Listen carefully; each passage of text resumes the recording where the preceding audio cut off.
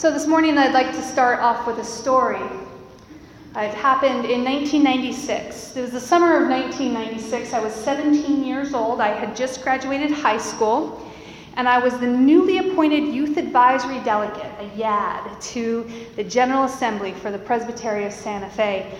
I was so excited to represent my presbytery at GA, which was in Albuquerque, my own backyard practically, which meant I got to be the local kid. I got to be the local representative, which felt like a pretty big deal at the time. Thinking back, it probably was still a big deal. I was thrilled. I was excited. Well, I guess I was a church nerd from the womb, I suppose. I mean, I still geek out when General Assembly comes around. Next summer, the summer of 2016, you can be sure that while GA is going on, I'm going to have one computer screen on my work here at the church and one computer screen live streaming General Assembly plenary sessions. I love it. I love that sort of stuff. And it's really no wonder that I really love this great meeting of our denomination, because that week-long experience for me was so formative for me in a number of different ways. It was the first time that I got to act in a truly grown-up role in and for my church. It was the first time that I got to be a part of the decision-making process in my denomination, where I felt like I was truly making a difference in the church and in the world.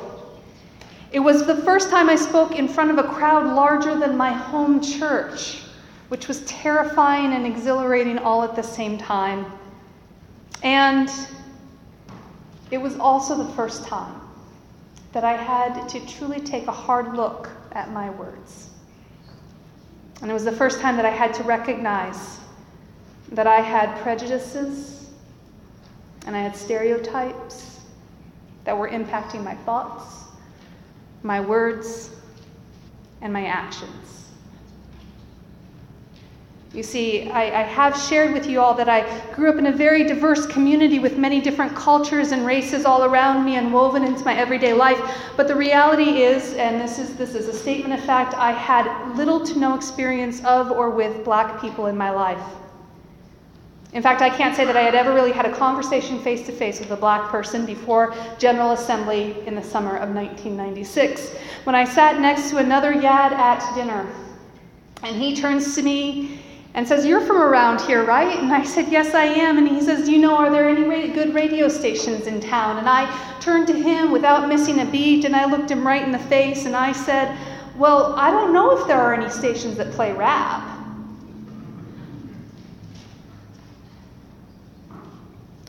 There was a brief pause, and he said to me, "Why do you assume that I listen to rap?" And in that moment, I was mortified. Because I knew right away what I had done. I knew right away what I had said. I knew right away what I had assumed about this young man was based simply off the color of his skin and nothing else. Now, you may be thinking to yourself that this was a minor thing, a minor assumption that I had made, and while it is true, it was fairly minor, and it wasn't necessarily a negative assumption. Sisters and brothers, the hard truth for me to face back then and for me to face even now is that it was a racist statement for me to make. Because it took a prejudice and a stereotype that was in my mind and gave it action. I didn't know what to say to him. I didn't know how to respond, and if I were face to face with him even today, I don't know if I could tell him why I assumed what I assumed.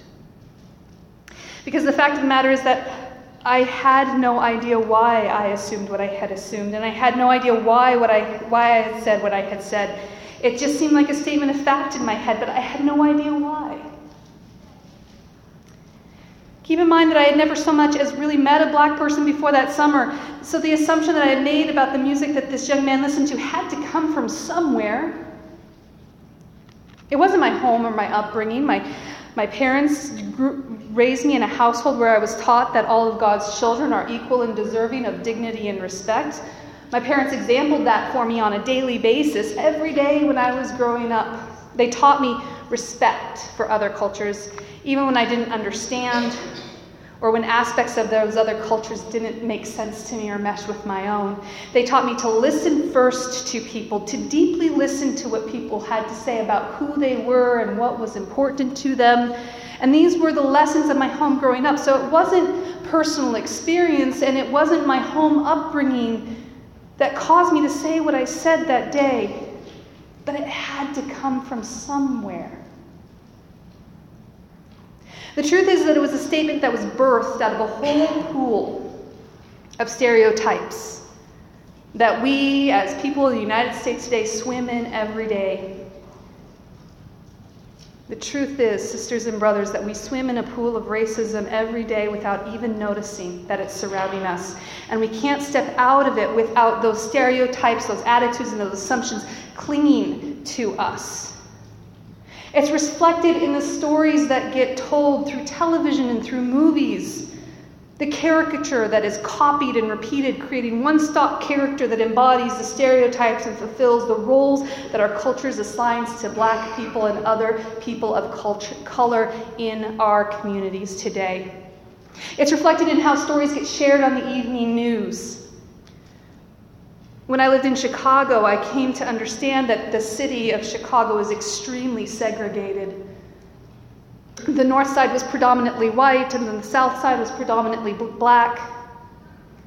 When a crime occurred somewhere on the north side, the news would detail what neighborhood, sometimes even the cross streets where the crime had occurred, in order to relieve any worries about safety that people might have going into various neighborhoods on the north side. But when a crime happened on the south side, all the news would simply say was, on the south side tonight there was a shooting, creating a whole culture of fear about an entire section of the city anywhere south of downtown.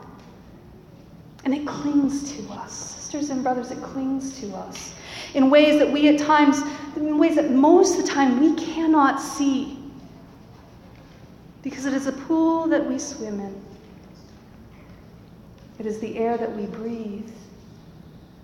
We are surrounded, sisters and brothers, by everyday racism. And we don't even notice it. We unknowingly breathe it in, and we unknowingly exhale it out with our words and our actions. And they may seem minor, inconsequential even, but they aren't, because they add up. And they stack up and they create a whole reality for the everyday life of an entire group of people. It is based off of assumptions and stereotypes, the ones that we breathe in and breathe out and live into being each and every day. And it gets reflected in the everyday experience of our sisters and brothers around the country today. It gets reflected in the jobs that are suddenly filled when someone of color comes to interview for them. It gets reflected in the apartments that are suddenly no longer for rent. It gets reflected in the loans that are not given or given with unreasonably high interest rates. And it is reflected in the fact that when I greeted a man at a gas station in our neighborhood just a couple of weeks ago, while I was pumping gas and he was getting out of his own vehicle to pump gas, and I greeted him and I said, "How are you doing tonight?" with a smile, and he says, "That's awfully kind of you to say."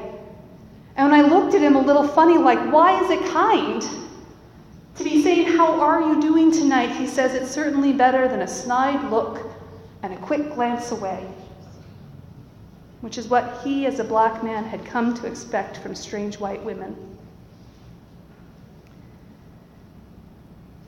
Friends, the stereotypes and assumptions that we breathe in and breathe out create a reality that grows and grows until racism is a giant in our lives, in our communities, and in our world. And it is a matter of fact. It is a giant that we as a society refuse to recognize, acknowledge, or see until it slaps us in the face.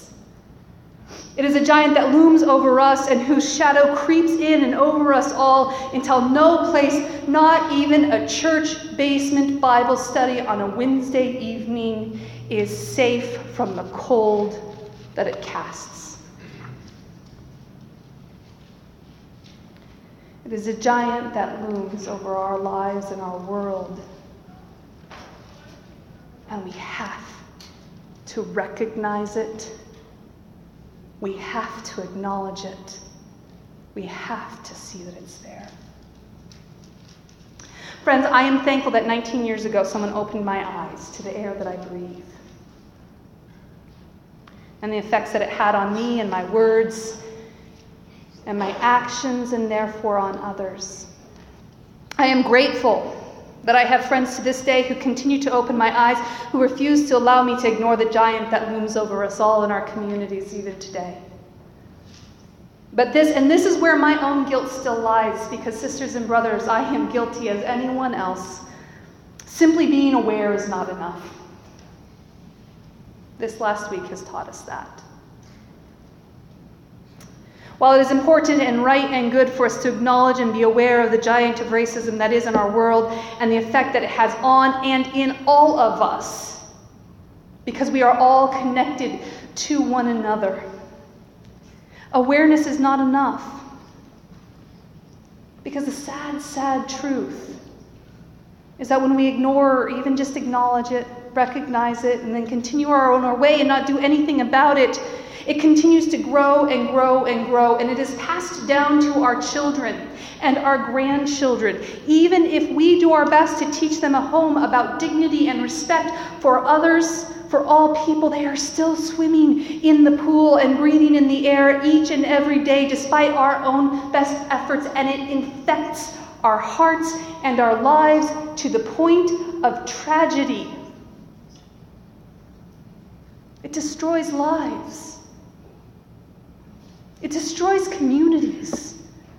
And it destroys each and every one of us. And this is not how God has intended the world to be. This is not how God intended us to live with each other. This is not how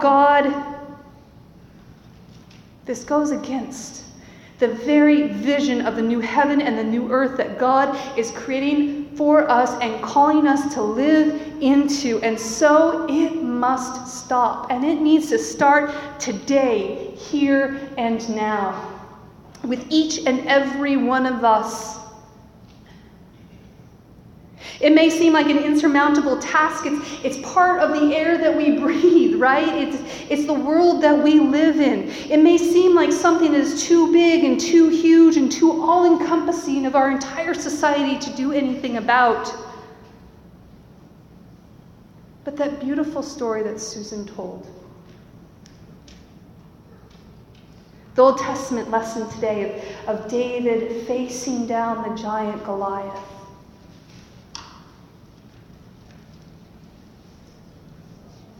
A small little boy who took down the terrifying, seemingly undefeatable giant with one small, smooth stone. Friends, we have that stone. And it's the gift that God has given us. The ability to speak truth and love. To use our words to help us and others examine why we assume what we assume, why we say what we say, and why we act and do the things that we do, and to figure out how to change hearts and lives, our own and each other's, to call out racism, prejudice, intolerance, and hate where it appears in our communities and in ourselves. To identify it, to name it, and to state that it is not okay. And it is not how God calls us to be in this world. To declare that we will no longer willingly swim in the pool of prejudice and stereotypes, and that we will seek to create an environment where racism is not the very air that we breathe, where instead love, dignity, and respect is. To speak these things in truth and in love. To ourselves, to each other, and to the world. Friends, may we have the courage. May we be filled with the grace and the love of Christ. May we have the strength to stand up for the vision of the good creation that God is calling us to in the new kingdom, in the new heaven and the new earth. Let us pray.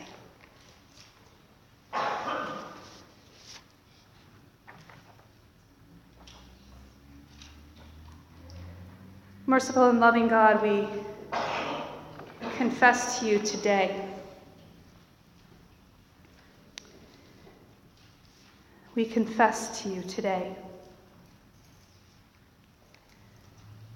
the sins of our community, the sins of our world, the sins of racism and hate that live among us.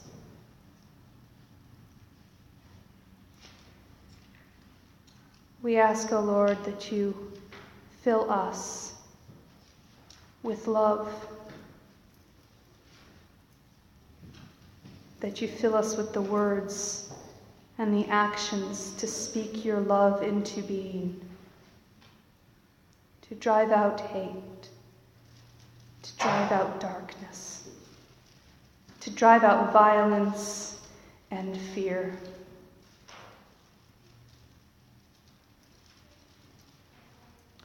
We pray, O Lord, that you may heal our world, that you may help us to see each other as you intend us to see each other,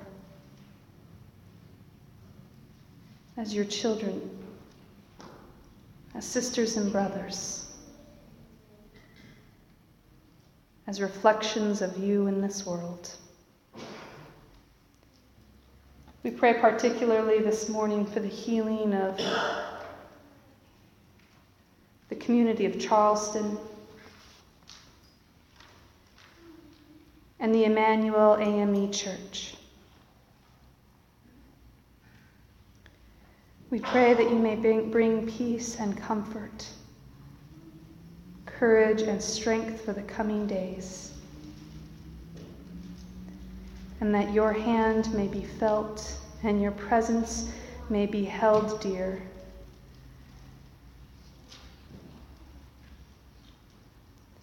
Be with us. Help us to see your will and your way. Help us to follow you. Help us to love your children. And help us to build your kingdom. We pray all these things in your Son's name. Amen.